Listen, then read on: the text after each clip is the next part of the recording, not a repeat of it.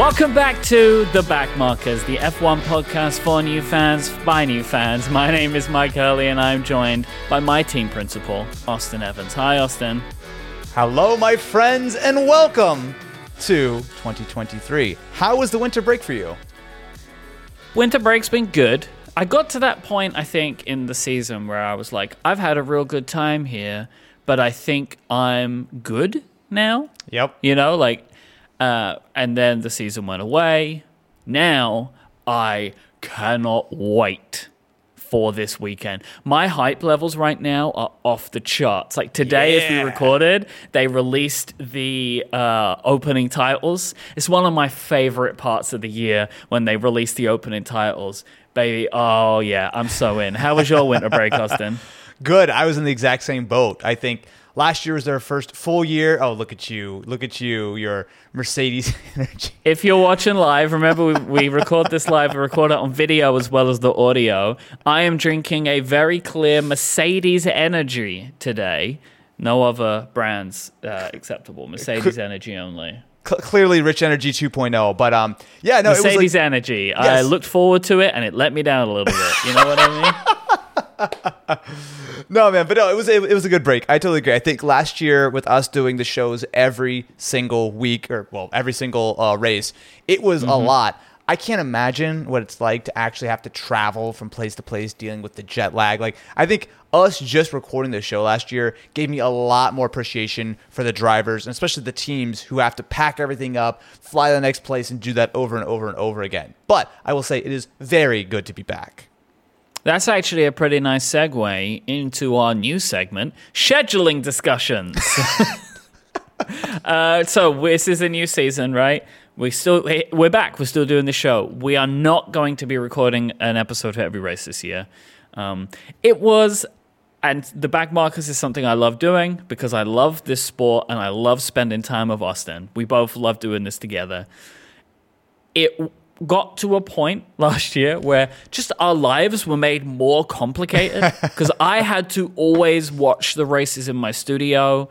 You know, we couldn't just, it was difficult if I wanted to like watch a race somewhere else. We recorded some when we were both on vacations. So this year we will not have a fixed schedule. So we have the preseason and we'll obviously have a postseason.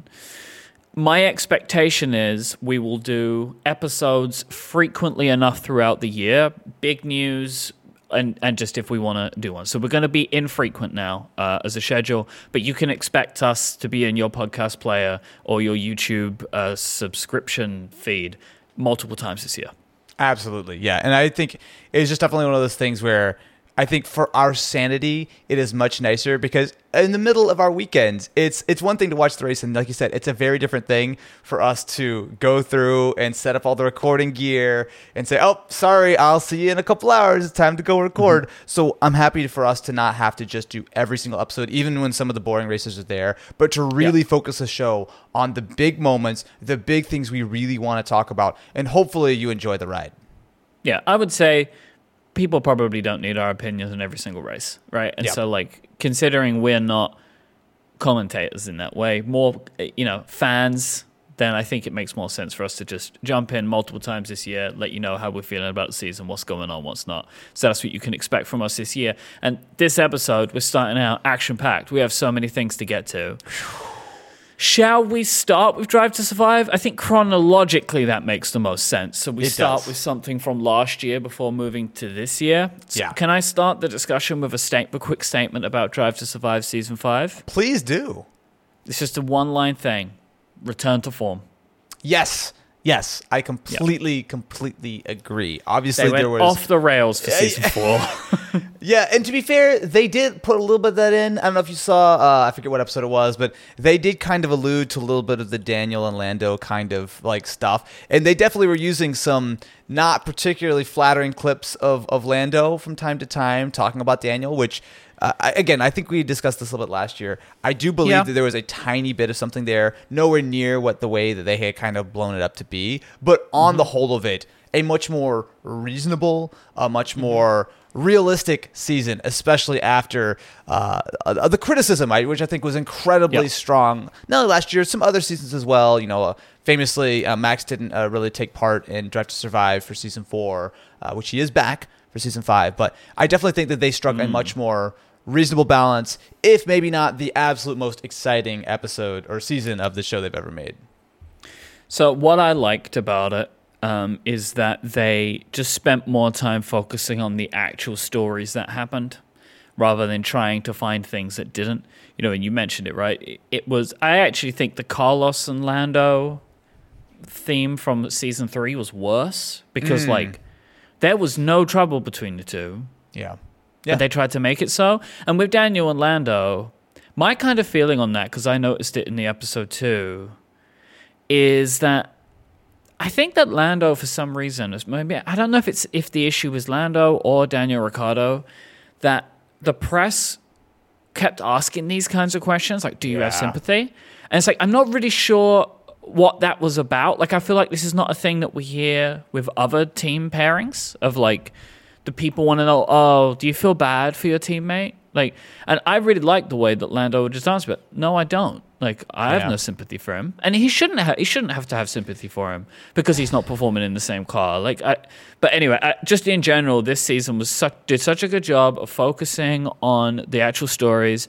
I absolutely loved. My favorite part was the double episode about the McLaren, Alpine, Oscar Piastri thing. Even though they took a bit of a shortcut, but like the actual end of that story did play out in a contract law court, and they just were like, everyone settled it and it's fine. Like, but I understand sometimes you've just got to jump to the end if the result is still the same.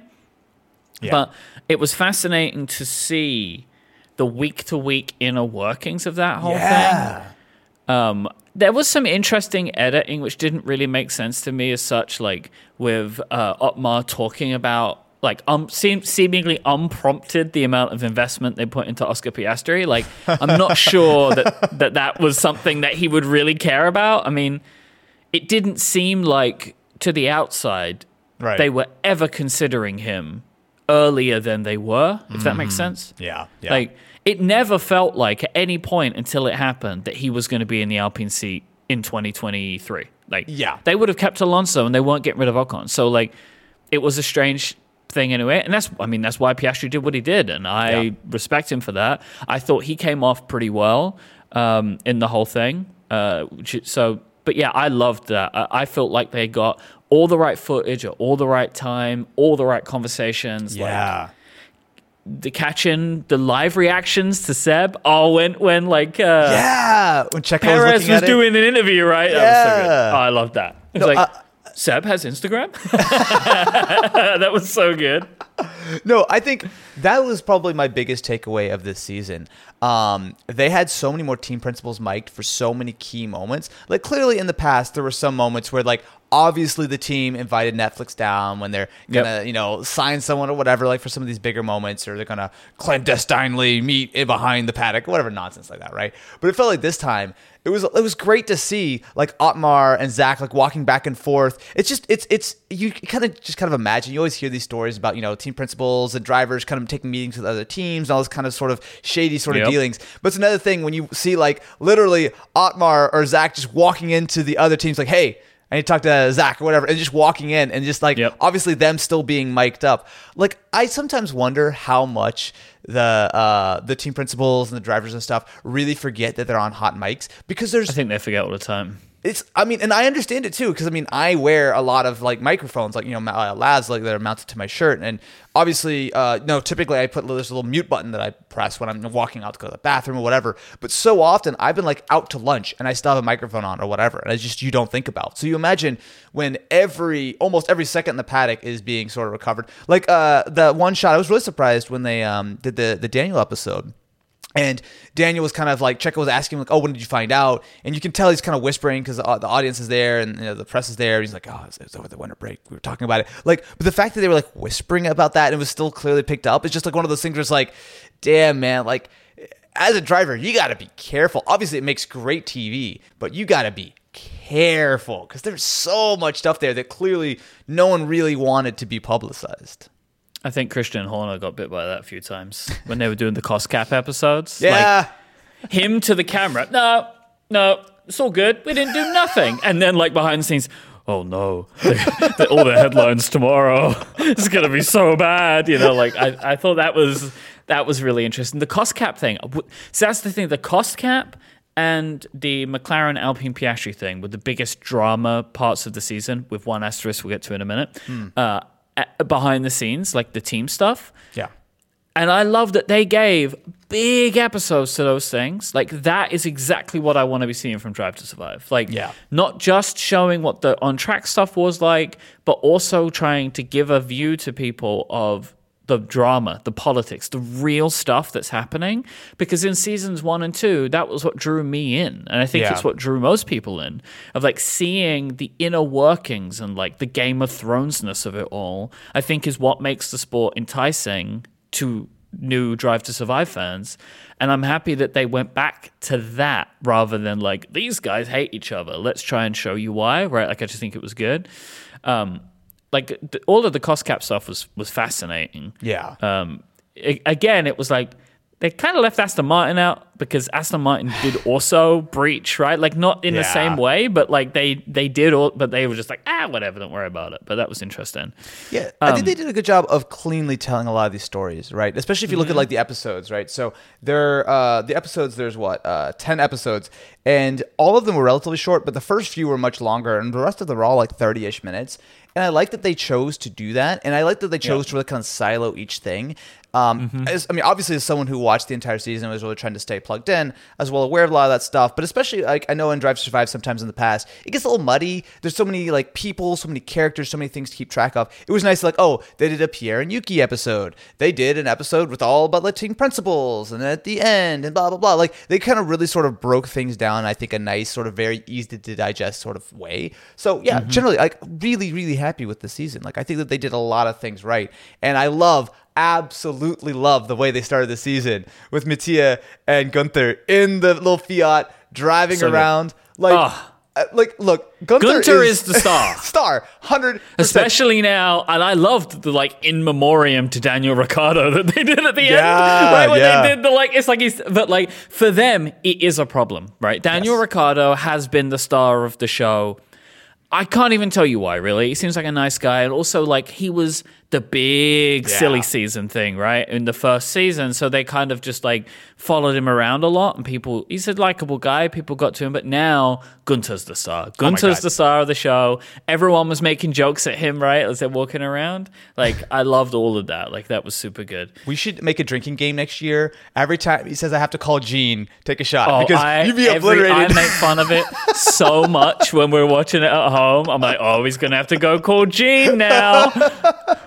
Poor Gunther. It's so good, though. And I just love, like, honestly, Gunther is so, like, you can tell that, like, I'm sure Drive to Survive is a major reason why Haas are still in the sport and Gunther still has his job. Like, I feel pretty confident that that is at least a consideration because he is the star of that. Like, none of the other team principals come close. Like, obviously Toto and all the other guys, and like I would say Christian's probably the next closest to like being an actual star of the thing. But like, dude, the line, oh my god, dude, there's so many funny lines, but the line where he's like, I'm gonna hug the paddock, I was laughing out loud on the plane at like, and he's like, what did I say? What's the problem? We go, wait, we apologize for the language. That was like his introduction to the season as well. I think it was like after the wine thing. It's like that's him. Like, I'm in. Oh my One God. of the things I found funny in the whole season is like it's the way they presented it. Silverstone was the most important race of the year. Yeah. Right. Like we watched the Silverstone thing like 4 times, and it was a pivotal moment for a bunch of reasons, and like it played into a lot of the stories they wanted to tell. But it is just funny that like it's just the way it goes, right? Yeah. That some season, I mean, because again, it's like really the season was done about halfway through, right? Like from the constructors' part, but like that race, that Silverstone race was a big deal. Like it was a big deal. It was a big deal in the Mercedes story, right? Yeah. I think things could have looked very different for them. Like they probably would have got 2 on the podium that weekend. I mean, that was their best shot at it. It was their first shot at it. And of course, you've got, the story of so many cars getting knocked out in that. Like, it really did help. Like, it was like a kind of a splintering point for a bunch of the stories that were going on. But it was just kind of funny that, like, how many different ways they tried to show the accidents. I liked the Yuki episode too. It was sweet. It kind of makes me feel sad for Yuki, really. Like, He's in I a feel no-win for the guy. situation. No. And I will say Nick DeVries. It's like, oh. Like, don't know much about the guy. Like, I've seen some stuff from here and there, but he seems serious. Yeah. So they also did a really good job, I think, of setting up this year. Like, more than they do normally. Yeah. Like, they spent a lot of time with the rookies that are coming in, and also at the end, right? Like, getting them all to sit down and be like, these are the faces now. Like, get to know all these guys. Maybe one minor critique, one bigger. Minor critique, I didn't pay enough attention to Seb. I don't know if he didn't want to be involved very much, but, like, Daniel Ricciardo, bless him, not as important as Seb. Yes. Not like because Daniel's still around, right? Like, yeah. I was like, what happened to Latifi? I was like, no one worries about that. Did he get like? I saw him for like a second as like in passing, and that was it.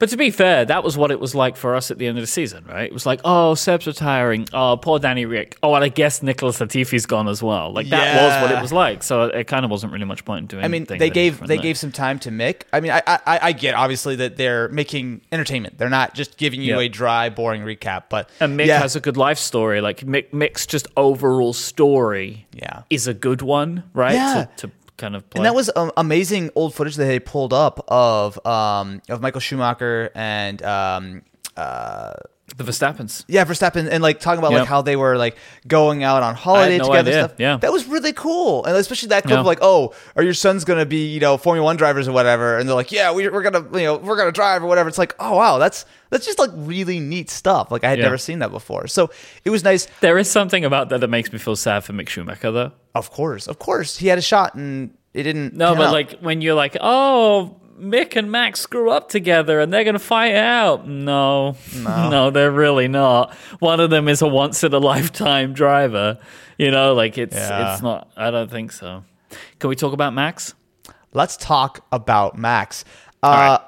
Okay, should we just get the elephant in the room out of the way? The whole Monaco thing? Because they completely washed over that. So for context, they whitewashed this completely. I honestly don't even understand why they made an episode about it. It doesn't make any sense to me. Yeah, because like they tried to make this whole thing, and I mean, to be fair, the way that they showed it does make it seem absolutely ludicrous that Checo tried to do that on purpose, right? To try to hold on to third at Monaco over fourth or whatever. Like, to be fair, I still don't believe that Checo did that on purpose. Like that's no, I don't. I've never believed it. It's such a galaxy brain kind of move of like how you're going to know that it's going to rain and that the Ferrari's going to have these problems and everything just to get like an extra position, like one extra spot. Yeah, but also like getting third at Monaco whatever means you're going to finish third at Monaco. Like it's not like in my mind I'd forgotten this story and because I knew that Checo won Monaco, right? Yeah. So in my mind it was he was first and crashed so he could maintain his first, but no, he was third. And like the thing, but the story goes, right, that the reason that Max got very upset in Brazil and would not let Checo pass him was because of Monaco. That was what was said, and it was said widely enough that it seems like it was true, right? But I mean, that he had some kind of grudge against him that they worked out. But the thing that I also don't understand is, like, they had Max talk about it, and he was just like, it happens. Yeah, which I didn't get that. I didn't get it. It just didn't make sense to me. It kind of was like, they're obviously aware enough, right? Yeah. That drive to side. It honestly feels like, and I think a lot of people have made this comparison, it's like, did Red Bull have some kind of control, or Max have some kind of control about how this was said for him coming back to the show for this season? Like, I don't think I believe that, really. But I don't understand why they even had the Monaco thing as a thing. because it puts this big highlight on it. But maybe they want that too. I don't know. I mean, I do understand that, that was a pivotal moment for Checo. He won this huge prestigious race. He was able to get his contract extension. Like, that was a big story. I understand that. And I do, if I'm being charitable, understand it from the Drive to Survive perspective of that you're going to paint the champion Max in this sort of super negative light based on rumors, which I don't think you're probably gonna get a lot of good tape on people. Like you're probably not getting a bunch of people saying like, yeah, Max clearly did this or that. And, especially if Max is being like, oh, it's no big deal. Like, they probably would have had to really heavily spin it to include that, even though it does seem pretty likely that there was something much more nefarious going on. But I do kind of understand. That being said, I don't believe that Red Bull said no. I believe that the producers probably said, we don't have a lot of great tape to make this story. It's going to very much upset Red Bull, who are really the stars, especially Christian. Like, it seems like they hang out at Christian's house every other weekend to like shoot the doc and stuff. So I do understand why they didn't include it. It is just a rumor. But like, I think at the very least, there could have been like some allusion to like something was going on, because they definitely did not make Max look bad at all. And I think that he absolutely made a fool of himself at Brazil. And I don't understand why they didn't end the episode with the Brazil footage. Yeah. Like, why not just do that? They're trying to be promo. But why not just do that? They're trying to be promo. They're trying not to make the world champion look bad. They want people to watch it. They don't want people to actively dislike Max and then not want to watch it, or they don't want to upset F1 or whatever the case is. Like, I get it. They shouldn't have done it, but I do kind of understand for them to be a little bit biased. I agree with you. Like, I understand why they didn't do it, but it was also just all of it was strange. Like, you could have told the Checo story without including any footage from qualifying at all. Yeah, totally. The qualifying part wasn't important because like they were trying to paint it as like he's unreliable and keeps crashing and all that kind of stuff, which I actually don't think was realistic about Checo at that time. Like, the Red Bull was having problems. But yeah, it was a strange story to tell out of all the stories that they could have told, knowing full well the ramifications of that incident. Yeah. That was like the weird part of it. But I agree, like they should. No, I was gonna say they should have the world champion involved. I don't agree with that, because last year, he wasn't involved, and you wouldn't have noticed, right? Yeah, that's fair. This year, he maybe spoke to the camera twice, and none of the things were really worth adding in. Like, I don't think they need the participation of everyone to be able to tell the stories that they want to tell. Yeah, I do think that there's probably broader things at play. Like, obviously, they want to continue to have the license to make this, and I know F1 wants it, but also I'm sure there's certain lines where, whether it's the teams or whether it's F1 themselves or whatever, are going to be like, nah, this is too much or whatever. Like, I'm sure that that's at least a consideration when they're crafting these episodes and crafting these narratives and stuff. If F1 have some kind of handle in it, they don't want to make it look like one of their drivers is fixing the sport for himself. Correct. And to be fair, the way I understand it, Drive to Survive does have full creative freedom, right? Like, F1 cannot just come in and veto things as far as I know. However, what F1 can do is if they don't like it, they just won't let them make another season, right? I think that's kind of the way the difference is, which ultimately at the end of the day, this is a very successful thing for everyone involved. And I'm sure there's a lot of pressure to kind of sweep some things under the rug at certain points, especially if they don't have a super compelling way to tell it. Like, if they had a smoking gun of Max being like, yeah, F you, Checo, or whatever the case is, if they had something like that, I do think they probably would have included it, because that would have been such an amazing bit of tape. But I think I guess they didn't have a great way of telling it, and they're going to really jeopardize things. So I'm sure they're like, you know what? Let's just let this thing move on, and we'll just kind of forget about it. But yeah, man, it was a good season, though. I very much enjoyed it. It felt like it was well paced. There was a lot of good information, and as always, especially after the last couple of years, which were less than stellar, very much got me excited for the season. Me too. Refreshed, ready to go. And we got a lot to talk about with the season too, because the Drive to Survive is only just a small part of the episode today. So let's go through these again. We'll go through in chronological order. We will do livery review. Yes. Last year was wildly exciting, right? Because we had not only brand new liveries, but also we had brand new cars. It's our first time seeing the actual 2022 cars.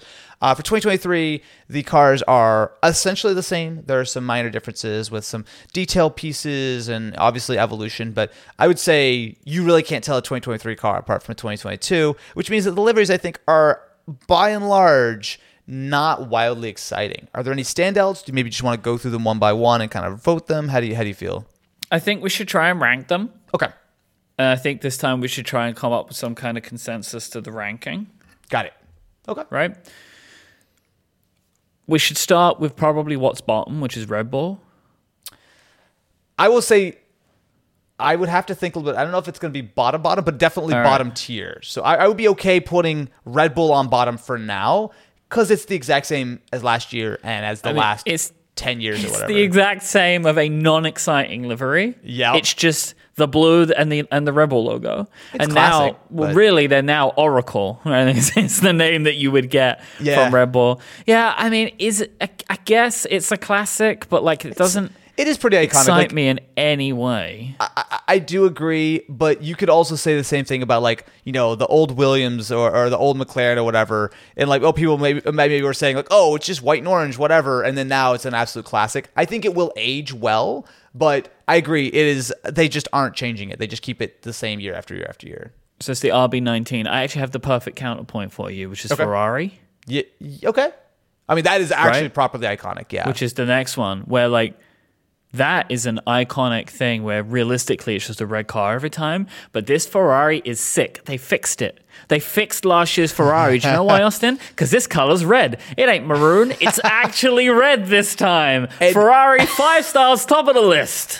Love it. I love the Ferrari. I will say I was a huge fan of the livery last year. I do think that this red is better, but I also will say that there is a very much a black theme going throughout, largely due to weight savings. A lot of teams are genius, right? Are basically trying to save that, you know, few hundred grams or however much it costs. Actually, I don't know how much it weighs to paint a whole car, but whatever the case is, most people are trying to save the weight by just using the exposed carbon. And there's nothing wrong with that. I think a carbon fiber looks dope, right? Like absolutely. And, you know, a black F1 car is cool, but obviously, while it's not all red, but I think the red and the black of the Ferrari, top tier for me. Again, I think we should go through them. Go ahead. No, I would say if I love this Ferrari, but if we're talking red and black, I think there is a better red and black car later on. We can talk about that. But this Ferrari, I love it. They've gone for all the right color for me. Like, this is the amount of black that they have is fitting. It doesn't take it over, and they've done it in the right places. They've also done it in a way where you can actually read the numbers on the wing now, which has always been a problem with Ferraris. I forgot. Do you remember the green? Yeah. No, they had the yellow last year, which they don't really have. I'm looking at the car. I don't think there's really any yellow besides obviously like the Ferrari logo on the shell and stuff. So I think much cleaner. It's all red. Terrific. So why don't we do this? Why don't we just say for now Red Bull then Ferrari, and then we'll keep slotting them in as we go. Whoa. No. Ferrari, Red Bull. I'm sorry. Ferrari, Red Bull. Yeah, sorry. I was going to say, I'm not having that. Ferrari over Red Bull. All right. Yes. We're talking about all black carbon fiber. Look at my boys. The Mercedes is sick, and it's so smart, right? Because they're going with the all black, as much carbon fiber as possible. Throwback to last good season, right? I love the Mercedes. I don't love George's green. I don't know why they've done the yellow's that, because much better George than is green. blue, right? George is blue, like his color. I don't know why they went with that weird green, but I think Mercedes sick. What, you don't like it, do you? Mike, this is the worst one on the grid. They didn't do anything. Bro, it's literally black and some stickers. There's no design. There's more thought than Red Bull. There's nothing. They didn't design their car this year. Smart. This is smart. Yeah, they did. Here it is. It's got black and it's got bits of blue on it. What? That's not. The cars are black carbon fiber. They didn't do anything. Appreciate the genius. Mike, I tell you what, I'll put it all the way down. Put it all the way down because I understand what you're saying. Yeah. But this is more exciting than Red Bull. It is more exciting than Red Bull. You know what? Just because you're drinking a little too much Mercedes energy, I'll say that Mercedes goes above Red Bull. But boy, they didn't design a livery this year. They spent the budget on other stuff. It. This to me is better if they would have gone silver. If they would have gone silver, that's boring. This is at least something. But Mercedes is the only team, really, well, Bob might be one other, that's actually like, hey, our car is fundamentally different looking this year. Isn't that like the whole point of it for us? Yeah. I just feel like they just put some stickers on the car that came out of the factory. They didn't paint it. They just threw some stickers on it and called it a day. I can't. Okay. All right. We'll agree to disagree here. I'm okay to put Mercedes above Red Bull because, again, Red Bull just didn't do anything. So I think they're equally guilty. But, like, yeah. How about Alpine? Let's exclude the pink livery because that's nonsense, right? They're stupid. The blue pink, again, I will say for Alpine, they have a very good design in general. Like, I think the blue and pink, I don't know why it works as well as it does, but it does. And so like, I actually think that they've done a good job. The blue continues to be that like metallic, and they have integrated black like everybody else really well into the car. I agree with that. Like blocking off the colors. I actually really like the Alpine this year. I fully agree. I think All right. blue and pink are quite complementary colors. I don't like it as much as Ferrari, for reference, but I think it's a clean design. I think it looks nice. I wish they would stop doing the all pink because I just think the BWT is just. I mean, it's literally like they have the giant stickers everywhere. It just looks a little silly. But I think one of the most awkward moments of Drive to Survive is when Otmar had to go meet the BWT team, and they're just like, "Oh, Otmar," it's like, "Oh, I can't." I would die if I was Otmar in that moment. Well, you know, though, that's why the drivers complain. Because, like, all the drivers and team principals, but especially the drivers, they have to do those things probably dozens of times a year, right? Going to sponsored dinners, and doing talks, and going to conferences and stuff. So you understand why drivers hate dealing with this. Because it's just like, yay, I'm going to go tell the same thing about why perseverance is important, blah, blah, blah. Yep. But yes, I will say thumbs up on Alpine, below Ferrari, but above everything else. All right. Yeah, I'm with you on that. McLaren, I don't understand. I loved the delivery originally. Now I can't stand it. I don't know what it is. There's something about the way they've done it this year where, like, I don't know if it's because it's Chrome, but I feel like the McLaren is like a poorly designed webpage where there so are ads messy. everywhere. Yeah. Like, I don't like it at all. For me, I'm trying to decide, is it above or below Red Bull? I think it's below Red Bull because I at least like to look at the Red Bull. It doesn't offend me. Yeah. I don't understand what's happened because I loved McLaren last year, but this year they've tweaked it in just enough way, put more black in, and now it just looks like a mess. It just looks like a mess. Completely agree. I think they definitely stripped a lot of the paint back. So I mean, I feel like the last year's car was a lot more orange. This is like primarily black with some orange sort of accents, but the color scheme is fine. I like orange. Yeah. I think black. The amount of ads they have on this car feels like Ricky Bobby. Like, the only thing we don't have is Lando with a, like, I don't know, a chrome logo across his visor so we can't see, right? Like, I think it is, it's rough. So I would say McLaren, bottom tier, no doubt.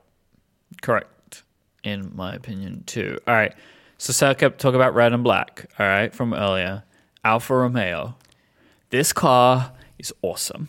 It is very nice. I'm a sucker for red and black. I think it looks better than last year. I actually did rate last year's design pretty nicely. So I'll be curious to see so I know last year's design had like this sort of weird, like sort of wheel configuration where basically as the wheels spun, they kind of looked. I hated it. Yeah, it didn't look great. They're trying something else again this year, which is the right thing, by the way. I think all the wheels on F1 cars are ugly and stupid. I wish that they had like some better designs. I understand they're trying to be more aerodynamic and less outwash, blah, blah, but I just think they don't look great.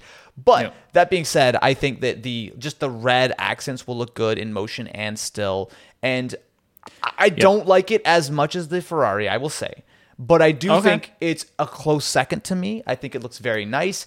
I just think that Ferrari is so clutch that this is... I will agree with you. Still largely black. Also, the amount of stake ads on here, especially considering they're now title sponsor. It's Alfa Romeo stake, I think. I'm not excluding that. I'm just saying like that's something that happened on the day they announced their car. They announced a new title sponsorship with stake, which I think is a sports betting company. Yes, and it's just I get it. I there's some stuff I'm not personally a huge fan of with the company and some of the ways that they operate. Yeah, I've never heard of them before. So they're the ones who they sponsor a bunch of people. If you've ever seen Drake and his mini gambling antics, it's almost always on stake. I believe he's either sponsored or he owns part of the company or whatever nonsense. Yeah, I have no idea. I don't know. Yeah, but again, we went through a year of all crypto sponsors. Now I feel like we got to move on to sports betting or whatever comes next. There's still some crypto, but it's not as much crypto. Yeah, less crypto. So are we okay putting Alfa in number 2 below Ferrari at the moment? Yeah, I think that Alfa Romeo have done a better job of red and black, right? Like that their red and black is better, but just the Ferrari red is so striking this year. I will say this isn't in the images that we're looking at here, but the Alfa Romeo has the Italian flag across the back wing, which is very nice. Which is fantastic. Yeah. Which is close. I will say, for me, it is a toss-up between Ferrari and Alfa Romeo, but for this list, I'm happy to put Ferrari above. Now, Aston Martin. Now, this is interesting, because like McLaren, they didn't do anything, but Aston Martin aged better. Absolutely. So supposedly they changed the green, so it's apparently going to look better on TV. Now I've never seen the Aston in person, so I can't really judge for that. I actually thought it looked fine on TV. I get that maybe sometimes it looked a little dark or didn't really pop as much, so I get they did that. But yeah, I mean, they didn't change it, but I think they already had a terrific design. I'm tempted to rank this pretty highly, especially because unlike most of the other teams, while there is some black, there is some exposed carbon fiber, this is actually a proper livery, and I would say that the sort of non-painted sections are very much kept to a minimum, and I think that's my rule for this year. If you didn't paint your car, you get thumbs down from me. So I'm tempted to put this above Alpine, honestly. I like it a lot. I'm on board with that. Okay. I'm on board with that. So between Aston and Alpine. Between Alpha and Alpine. Yeah. All right, so now we move on to Haas. Ugh. I mean, it's You don't better. like the Haas? It's okay. It's so I like the Haas. Here's the thing, and this is actually going to be the exact counterpoint to McLaren. If you look at the Haas, it's like they don't have enough sponsors. Like you Well, can tell. that's a problem for Haas in general. But congratulations, Haas. Haas MoneyGram. I'm very happy for them that they Very have much. like a real, actual, genuine company that is giving them money. That is very good. I think this is great for Haas. I'm very Yes. happy for them. And Yes. I'm sure you've seen Haas and their tiny pit wall. Have you seen this? I have. They have So a 3-person pit wall, which is going to save them a bunch of money, apparently, which great. fine. And this is the first time Haas has ever been able to actually operate at the cost cap, which I still think we should keep a little bit lower expectations. But I mean, Haas has been a shadow of a team for many years now, and I think it seems like they're actually on the up and up. So this livery is fine. I will say it probably will rank it above the bottom.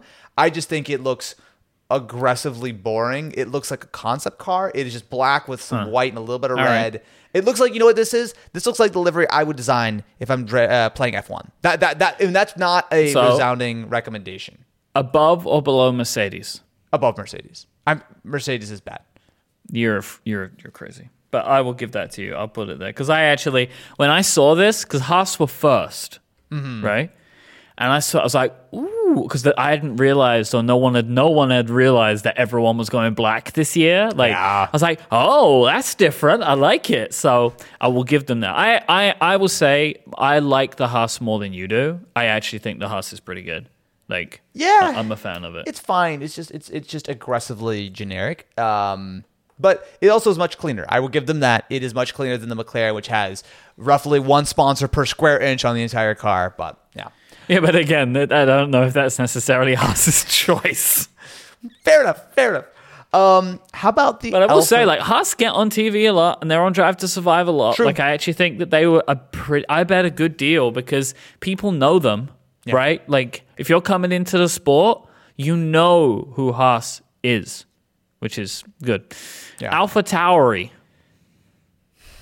I could go one of two ways on this. I think on one side, this is the team that has a 100% painted car, or at least almost entirely painted car.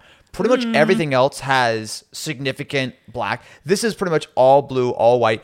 And I like, obviously we're just looking at the renders, so it might be a little different person, but it also feels like it's a nicely designed car. If you look at the white, it's not actually like white. It's almost like a subtle gray. You can tell that AlphaTauri, as a fashion brand, put real effort into designing a car. Like, okay, so compare this to the Haas, right? Both seem to have roughly the same amount of sponsors, which is not a lot. But the AlphaTauri actually has a cool design, right? Like the entire engine cover looks great. The Red Bull logo looks great. The fact that, you know, they've got that little Orlan sort of pops of red everywhere, and that also matches on the wheels. Like, this is a incredibly competently well-designed car.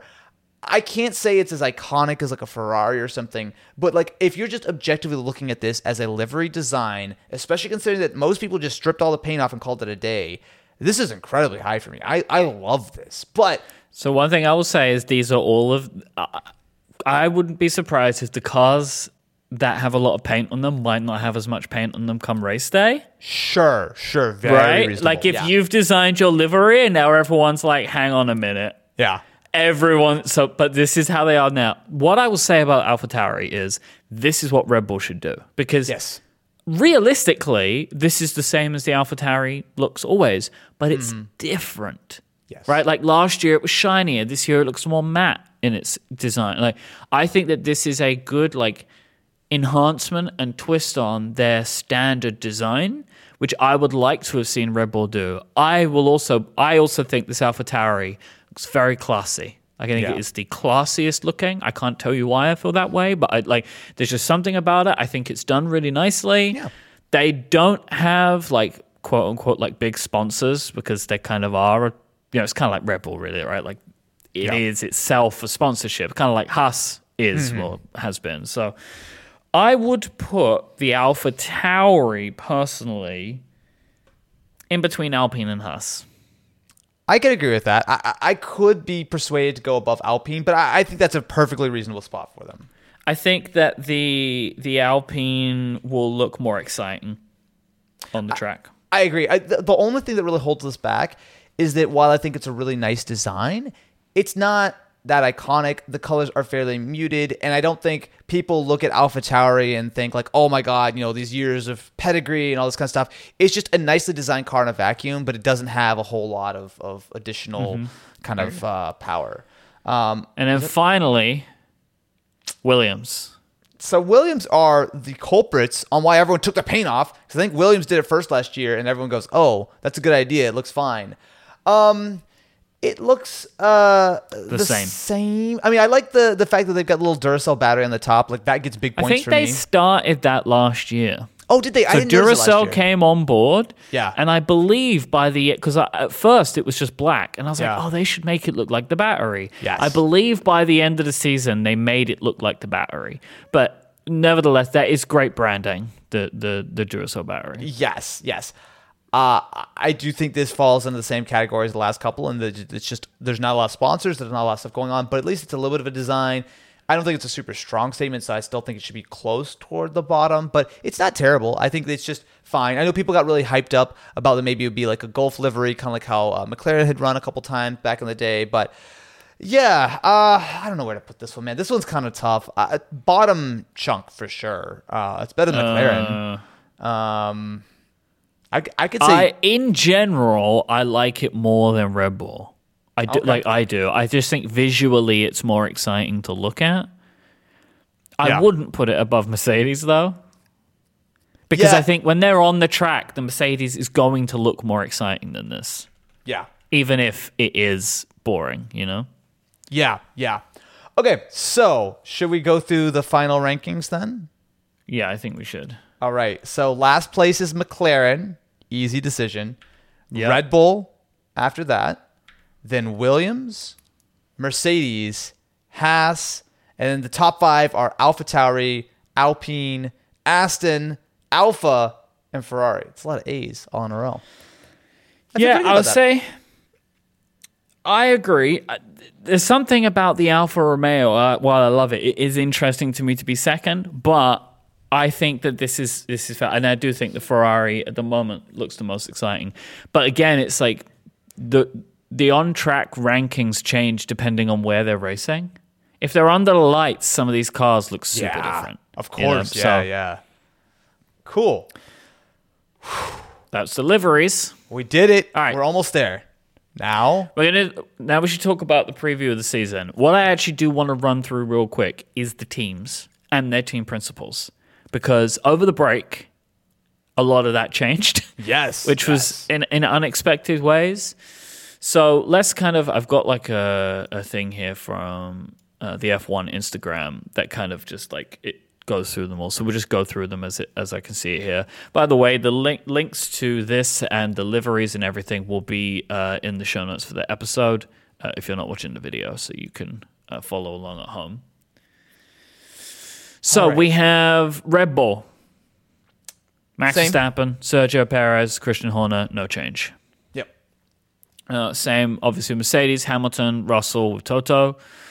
Alfa Romeo is Bottas and Zhou Guanyu with Aluni Bravi as the new team principal. Right, and I think that obviously that's Alpha are going through a little bit of a transition right now since they're. I don't know the exact percentage. I think Audi have purchased like a 50% stake or something, and it's growing or something along the lines. But I know Alpha are certainly. This is the last year I believe that the car will be called Alpha. It is certainly in transition. They've got Andreas Seidel on board, not as team principal, but I believe as I'm going to forget his title, but like I think believe, it's like CEO. He's basically CEO. Yeah. If he hasn't got that title, he is effectively. I expect Seidel to operate in a Zach Brown like manner. Sure. Yeah. That's a very reasonable assumption. Yeah. Because Zach is the CEO, but is not team principal. Right. I always find that interesting the way some teams are made up and how the balance kind of shifts. Because like Toto and Christian are both CEO and team principal of their teams. Yeah. Zach is CEO, but he is not team principal. But he is almost fulfills the role of team principal publicly, outwardly. It's very intriguing the way that they kind of balance that out. But yeah, so Andreas Seidel moved over from McLaren, who's team principal of McLaren. He's now running the Alfa Romeo outfit in preparation for Audi, is the expectation that that's why he's there. Mm-hmm.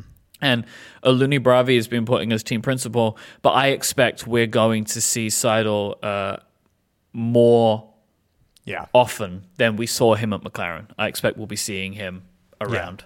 Yeah. So AlphaTauri, fairly similar. So we've got Yuki, we've got Nick DeVries, who is of course coming in, who did have that terrific super sub tryout last year, as well as Franz Tost, who probably the most quiet of the team principals. But I like that we got some of him Drive to Survive this year. Though. It was got nice. Kind of a bit of him.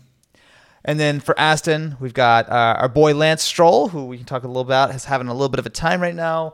We've got Alonso, who of course has moved over, and our buddy Mike Crack. Mike Crack. I will say it correctly. Mike Crack. He's never heard that one before. Nope. So Mike Crack, wonderful head of Aston and great, and I'm not going to make any more fun of his name. He was coming from BMW. He led motorsport there. Yes. And he was fully around last year. I think last year was his first full year as far as being part of Aston, I believe. So, wait, was he the team principal last year? Yeah, totally. I mean, yes, he was, wasn't he? Yeah. No, he came on last year because I mostly know this because there's my brain. You know, I feel like never really seen the guy. In my mind, it was like, oh no, he's new. But yeah, he was there last year as well. Yeah. So moving on to the second part. By the way, just real quick about Alonso, how funny when he's like, "I'm the villain." Oh, I loved it. It was good. Oh, man. I loved it. He's like, whatever. I was like, yeah, you are, baby. You're the villain. He's like, we whatever. love you for it. So second half, we'll go through a little bit more quickly since there's not quite as many changes over here. Oh, I think you're wrong. This is the biggest Actually, change. you're right. No, there's a change in every one. I lied. So we've Except Gunter. The biggest change, and the reason that I think a lot of these changes ended up occurring is because Matthias Binotto was fired. Yes. The rumor was it was all about Leclerc. Mm-hmm. That their relationship broke down at Silverstone, the most important race of the year, when Mattia was kind of wagging the finger at him, and that changed everything. And so apparently Ferrari really believe in Leclerc and care more about building the team around him than anybody else. I understand that, right? I think he is their best chance to have a world championship. Ferrari obviously had a disappointing year in the middle towards the end as well with strategy issues. Ultimately, someone's got to pay the price for that. Yep. In comes Fred Vasseur, who has a very good relationship with Charles Leclerc. Yes. And obviously, previously team principal at Alfa Romeo, so a dude with a very solid CV and already had some sort of Ferrari links. So I'll be curious to see how he's able to put his stamp on the team. But man, talk about a job that I wouldn't want. Being team principal at Ferrari seems like the most pressure-filled, terrible job. Because he's not going to change everything in 6 months. I actually think, obviously there were problems at Ferrari. I actually thought that Mattia did a pretty good job, especially trying to change some of the culture and not just firing people every time something went wrong and trying to build something in a little bit of a better way. But yeah, I have nothing but the best of hopes for Fred. I hope he's able to work it through, and it's all great. Mm-hmm. But man, it's a rough job. Not good to be Carlos, I feel like. Yeah, now. I do think Carlos has been doing better, right? I think No, he had a good season, and he had some great success. But my point is, right, and it's because I've been thinking about this. There isn't really anywhere else for Carlos Sainz to go. I think this is the best place for him because the other two teams above him, or the other two teams around, I should say, it's not. It's unrealistic. But if you're Carlos Sainz, you got to look at like Red Bull and be like, well, they built the whole team around Max. They're very clearly building this team around Charles. Like, what is my place? Yeah, I think we're about to enter a complicated year for Carlos. I actually kind of disagree. I think, I agree with the general thing. I actually don't think this is necessarily going to be that rough of a year for Carlos. I think he had some struggles last year, 100%, right? He did not get on top of the car as fast as Charles did. But I think Carlos, by the end of it, was bang on and pretty much doing exactly what he needed to do. And I think going into this year, hopefully he has his footing pretty well sorted. So I actually am not too worried about him, but we'll of course see. Mm-hmm. Going down the list, we've got McLaren. So we've got Lando, who's the only remaining main core person there. So we've got Oscar Piastri, who we've already talked about a little bit, but is coming in incredibly highly rated. Although McLaren's not looking too good this year, but I guess we'll go about that in a second. And then we've got Stella. I believe is it Andreas Stella? I'm actually not entirely sure. Andreas Stella, yeah. Andreas, yeah. Which will be because it's helpful. They went from Andrea. Yes, Seidel. That's what Andrea Stella. Nice and easy. Zach can only remember one name, and so he just employs Andrea. That will do for me. Yeah. Nice and easily. Yeah. Otmar Safnauer and Alpine is team principal, of course. Still, Esteban Ocon and Pierre Gasly. There is apparently a rivalry there, which we may see resurface itself, just like over at Haas. Where Kevin Magnussen and Nico Hülkenberg with the very famous line that I will not say on the show. Such a good line. But was repeated many times, and I really appreciated that at the end where they both just said it again. Gunter is gonna have a fun year, I think.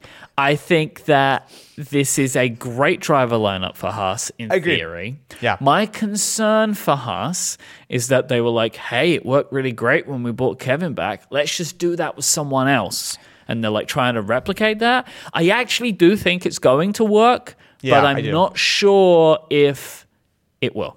Do you know what I mean? Like, I'm fairly confident. I think they've got two drivers who can outperform the car. And I think if the car is remotely close to the midfield, they will do a pretty good job of doing it. I think this is, out of all the teams and all the cars and all the drivers and everything combined, this is probably the best overall pairing of driver sort of skill and what I hope to be car, performance and whatnot. I think actually Haas are in store for a good-ish season. I don't think they're going to go anywhere crazy, but I mean, obviously they started out last year really strong, sort of fell off, but I'd like to think they can stabilize somewhere, well clear of like Williams and some of the back markers. Yeah. I am hoping for good things for Nico. I like Nico Hülkenberg, and I would like to see him have a good year. In general, actually, I would like to see Haas have a good year. I think that would be a really good story for this year, would be some success for them.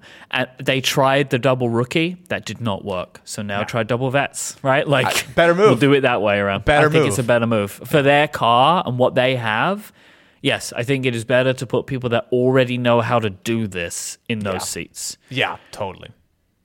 All right, so now in at Williams, we have Alex Albon. Mm-hmm. We have Logan Sargent, who I'm expecting is going to become the favorite of many new fans to the sport, many Americans, don't right? Think he will. I don't think that's going to be. don't think Why? so. Why do you think this? I don't think that many people are going to know or care who Logan is. I know that he is obviously American, but like that's going to get a little bit of press. I think being American, but being arguably one of the least qualified drivers and the worst team on the grid is probably not going to bring him that far up. Obviously, wish him nothing but the best. He's got this shot, but he was not electric in sort of the junior formulas. He kind of got in through a series of sort of, whether it's, through just a series of events, right? That was probably not exactly the plan for him to actually get that seat based on the whole musical chairs that happened last year. Yep. So, pretty solid. And then, of course, it's James. James defected from Mercedes. James Vowles is now over at Williams as the team principal. This is a smart move that to me feels like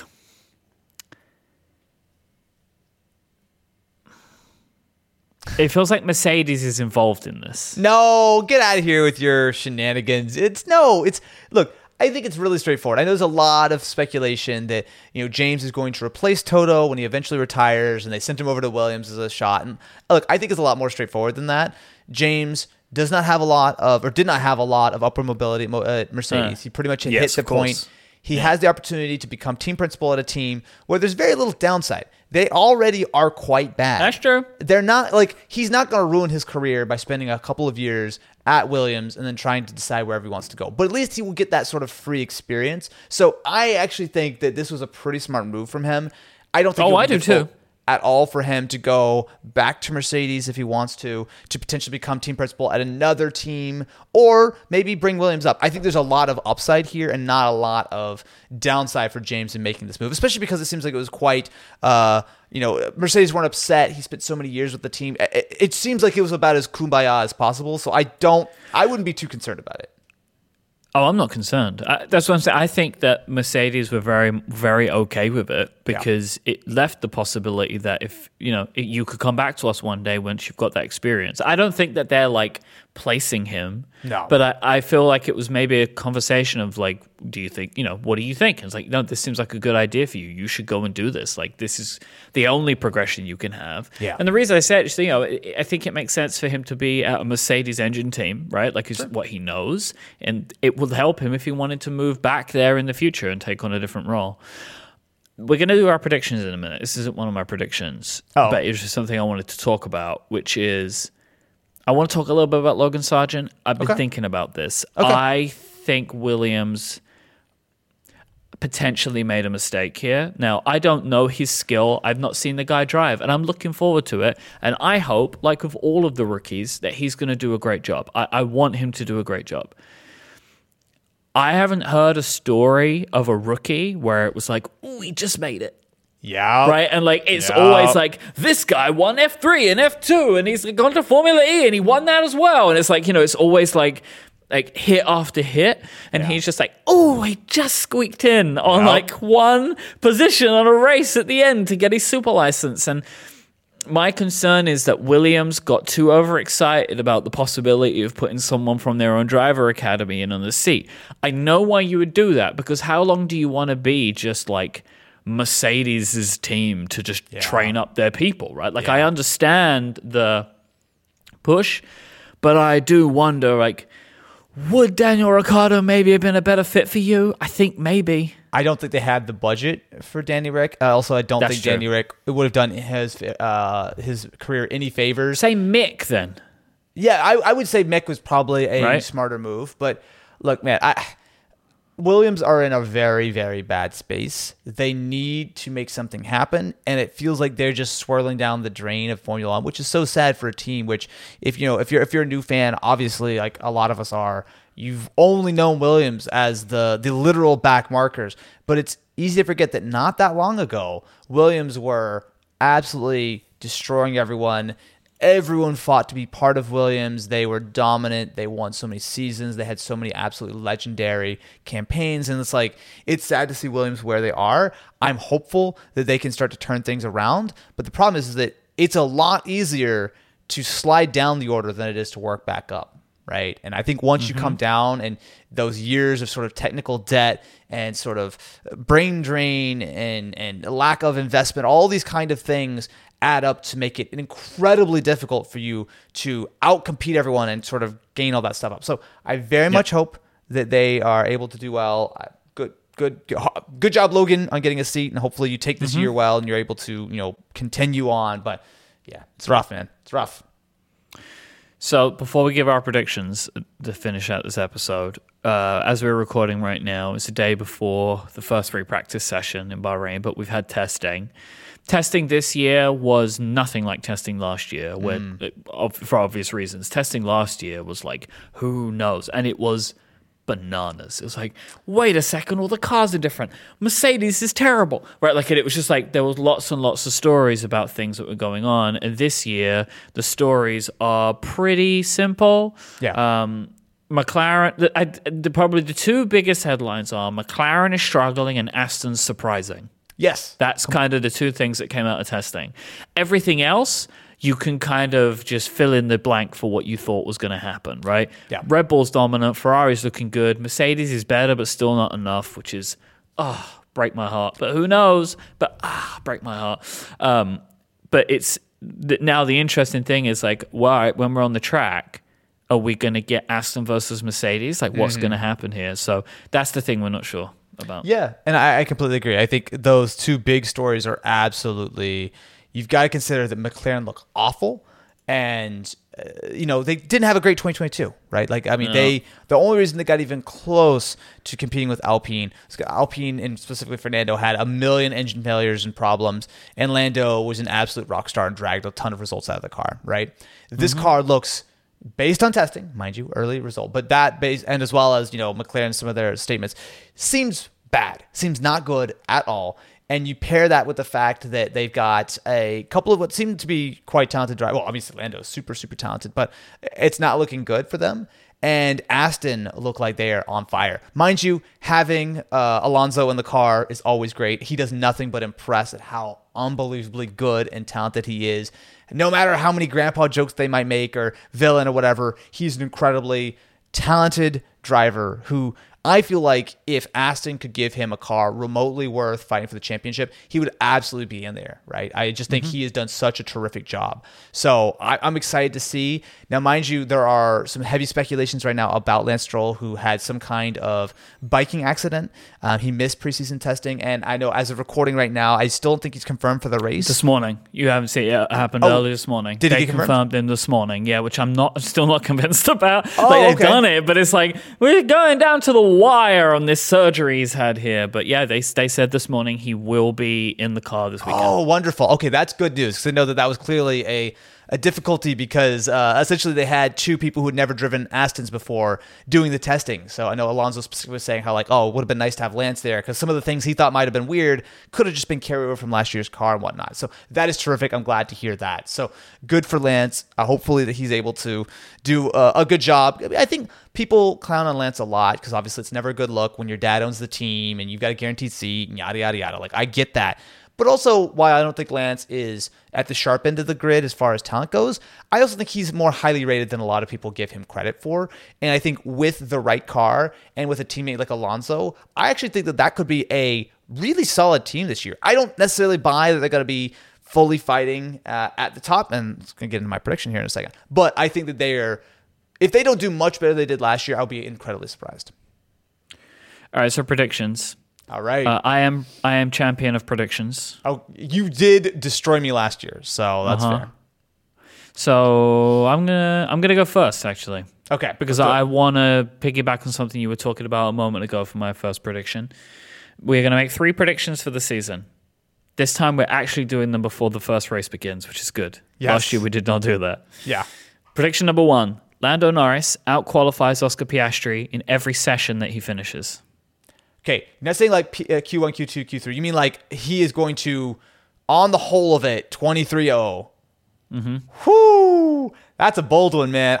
Provided that he doesn't crash, right? So like every time, every qualifier that like Lando actually completes, puts in a time, he will out-qualify Oscar Piastri.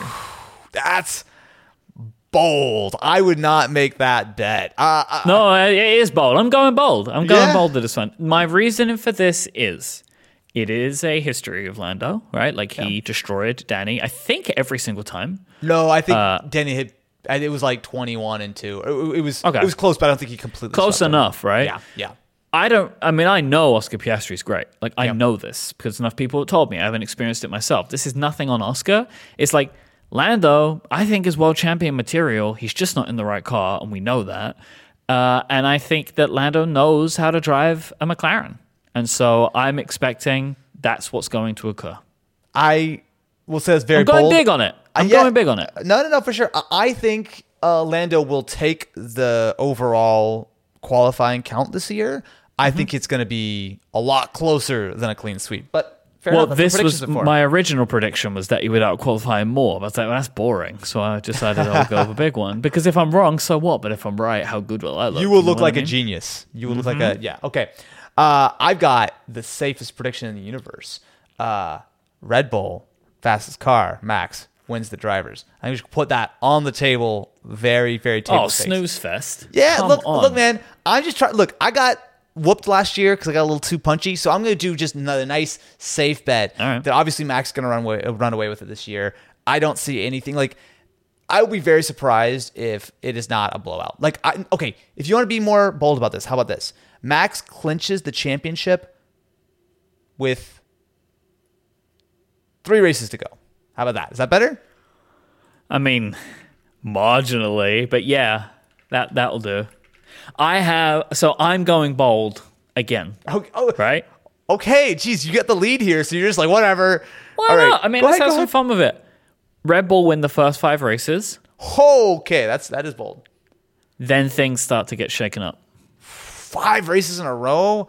Yes. Man. Oh, Red Bull are destroying the beginning unless they have some. So this Yeah. is my wider context around this, right? Yeah. Last year, Ferrari were like, "Ooh, look at Ferrari," and they had a few races in the bag, and then Red Bull took it from them, right? Yeah. And then things started to change, and it started to domino back and forth. From testing this year, it's like that Red Bull seems perfect. Right?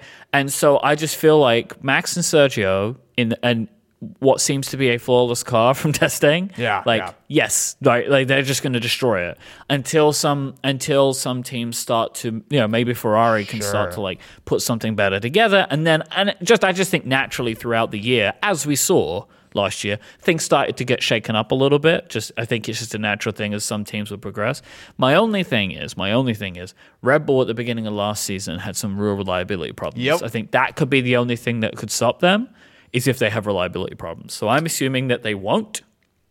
And I feel like if they don't, Max is going to win the first 5 races. That's not my pick. It's Red Bull will win the first 5 races. Sure, but that's what I yes. think is going to happen. But by race 6, somebody else has taken it. Bold. Well, I am not going to be as bold with this next one, which is also much more sort of constructor based. It's going to be about Aston. I think Aston are going to at least finish top 5.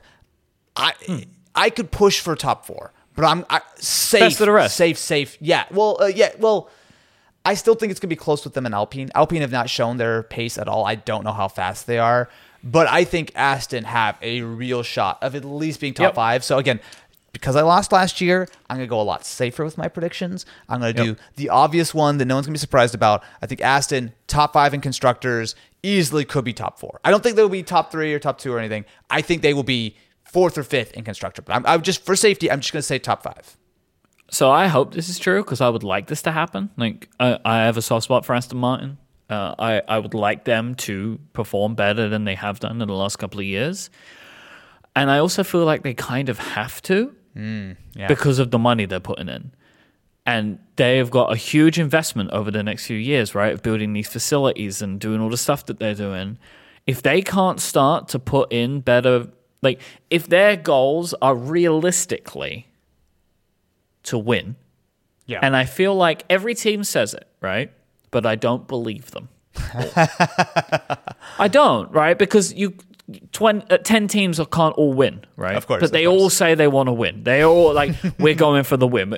But I actually believe Lawrence Stroll wants to do that. Yeah. And He's he is demanding putting it. the money in. Yeah. The problem is I don't know if Lance is a problem. I think Lance Stroll is a better driver than a lot of people give him credit for. Right? But if they realistically want to be the world champions, Yeah. they need a different lineup than the lineup that they've got. I I don't fully agree. If the car is fast enough, I think Alonso could crush it. I think Lance would do a reasonable enough job. All right, but so I'm going to ask you that question then. Yeah. Like, we're going to put that back on you. go. If Aston Martin had a car Yeah.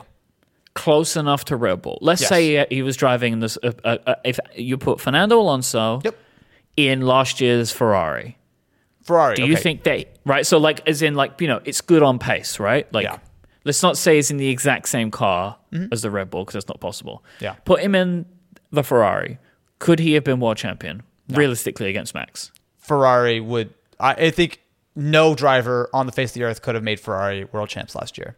I think All right, Leclerc let's say did. okay. Let's put Alonso in as Max Verstappen's teammate. I don't think he would beat Max. I think he'd be a hell of a lot closer than Checo, and I think it would be Yeah. the most exciting pairing by a lot. I 100. But this is me. I'm testing your like. Yeah. Because what I said is I don't think that Aston Martin with their current driver lineup could be the world champions. Yeah. I think they could. I think, to me, I put Alonso in the very much upper elite class of drivers, which would be Max, it would be Lewis, it would be Alonso. I would say George is on the bottom, but I think he's still part of that, and I put Lando. I think those are like the absolute top tier drivers in the sport right now. And I think Alonso, considering that he, I guess, not counting Lewis, is older than most of them by like 2x or whatever, is super impressive. He drives a different way. Yeah. No, it's just unbelievable. It's a different just way of talent. driving. And he's been around for so long that he's got the experience where almost anything that could be thrown at him, he's dealt with at some point, and he is just this ruthless competitor. And it's nice because look, I know he might be the villain. Everyone's too nice. Everyone should be friends. This is competition. Old school Formula One, people hate each other. People crash each other to win the championship. Like it was raw. It was real. Alonso is, I feel, the last little gasp of that. Everyone else is just nice and very PR friendly, and we're all buddies and blah, blah, blah. I mean, the thing to remember is like Lewis is that generation, but he just changed his style. Yeah. Lewis was kind of what changed it, right? Because you even think about like Seb, right? Like Seb, obviously, in his sort of later years, has definitely kind of changed his reputation. Seb was also like, I don't want to say anything particularly mean, but like Seb was. They were more vicious. They were more vicious then. Yeah. People hated now. Seb. People hated Seb back in the day, and it was only after he stopped winning and he sort of evolved a little bit that people kind of started to appreciate his character a little bit. All right. So, wait, it is second point. Alonso, right? Yeah. I wanted to make a prediction about Alonso, but I couldn't decide out of Alonso is in the top 5 or Alonso leaves Aston Martin. Like, I think both of these things are equally possible. No shot. No. He's on a multi-year deal. I cannot imagine him leaving, right? Like, especially with the car looking as remotely competent as it is, I think Alonso is going to be here for this year. I think he'll be here for next year. So. He could be even for longer than that. I just think, I feel like I can't predict him. That's my point, right? Where, like, there was no... I mean, realistically, he was doing great at Alpine. You know what? Here's what would get him out of the Aston. When he takes over like a Red Bull seat or something. That's the only thing I can imagine getting Alonso out of that Aston right now. Right, but that's what I mean. I think he would do it, right? Like, because if he's not getting what he wants, he will just leave. And that's my thinking is like, what if that Aston Martin is the most unreliable car in racing, right? Like, and he DNFs like 7 times in the season. He's not going to want to be there anymore. So this is what I mean of like, I feel like I can't. I wanted to make a prediction about him, but I just couldn't decide which area to go down because to me, I just feel like I can't read him. Yeah. And that's what makes him so exciting. But I think that there is a possibility he will, with that car is as good as people say it is, Alonso's going to sneak into that top 6 in a way that will be very exciting. I think he will outperform the car. I definitely think he will outperform the car and certainly outperform Lance. Okay, cool. One prediction, official prediction each. Would you like to go next? One rookie will outperform his teammate on points. Is that rookie's name Nick DeVries? I am basing this around Nick DeVries. Okay. But I'm giving myself, because my other ones are so specific and unrealistic that I thought I'd give myself at least one that I think I'm giving myself a good spread. Yeah. So just to be clear, the rookies this year are Nick DeVries for AlphaTauri, Oscar Piastri for McLaren. We've got Logan Sargent for Williams. You're not counting Hulkenberg, right? No. Like you're talking about true rookies. True rookie. Okay. Like first season in F1. Okay. And this is me. I'm also betting against like, oh, Piastri is like so much better than we thought he was. You know, like not only is he good, he's unbelievable. Here's you know, the thing. like You're going to get one of these two. It's either that Lando destroys Piastri or Piastri beats Lando, but you've kind of like bet on both sides. Yeah. This is good prediction game, right? There you go. Because I've also made it Like, wide enough. I are can you get the 2 kind of points. guy? Are you the kind of guy who goes to roulette and bets on red and black? Hey baby, I've got the predictions championship between the two of us, right? I'm predictions world champion, Fair, so like fair. I won't argue. All right. don't hate the player, right? Okay, Hate the game. My last one's a little bit of an unorthodox one. It actually has nothing to do with the actual drivers or the existing teams directly. I don't think, even though there's a ton of stuff that will be happening this year and there's the potential for new teams to come in, my prediction is there will not be an 11th team actually approved by the last race of the year. I don't think Andretti will find their way in unless they end up buying like AlphaTauri or something else. I don't think they're going to find their way in. I don't think Hyundai are going to be able to do it. Obviously, there's the Ford sponsorship at Red Bull, who, they've got that all kind of locked away. So my prediction is at the end of 2023 season, there will still be 10 officially confirmed teams on the grid. Now, if that happens next year, whatever, sure. But I think this year, as much as there are a lot of proposals to potentially add 1 to 2 more teams, I don't think it's going to happen. I think the existing teams are going to completely block it as hard as they can. And as much as everyone might want Andretti, Cadillac, and Hyundai, and whoever else wants to join, I don't think it's going to happen.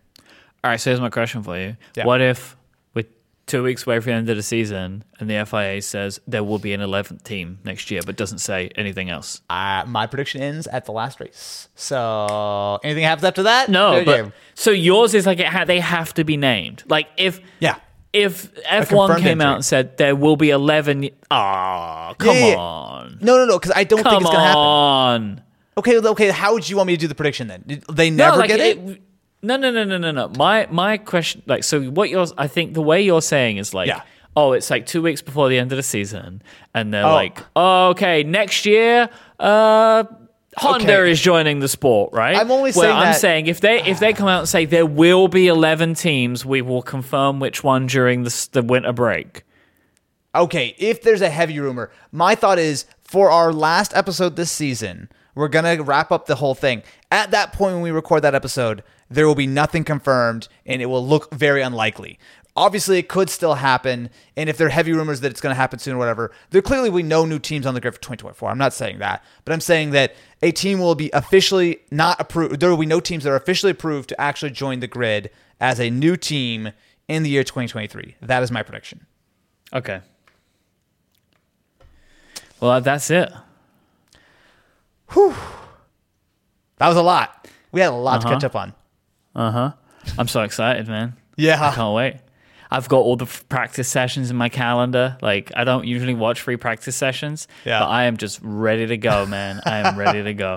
I'm so excited. I am too. It's good to be back. It's good to also have Formula One back. I'm very excited to see how this season goes. But, whew. Did you just dip? No, my camera just died. So if you're watching the video, my camera's had enough now. An hour and 17 minutes in, that's enough. What a perfect way to end the episode.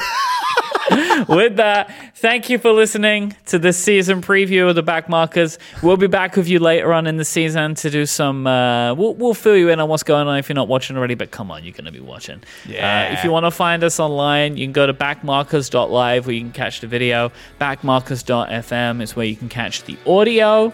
I'm Mike Hurley and he's Austin Evans. Until next time, say goodbye, Austin. Goodbye, my friends, and good luck to the very exciting 2023.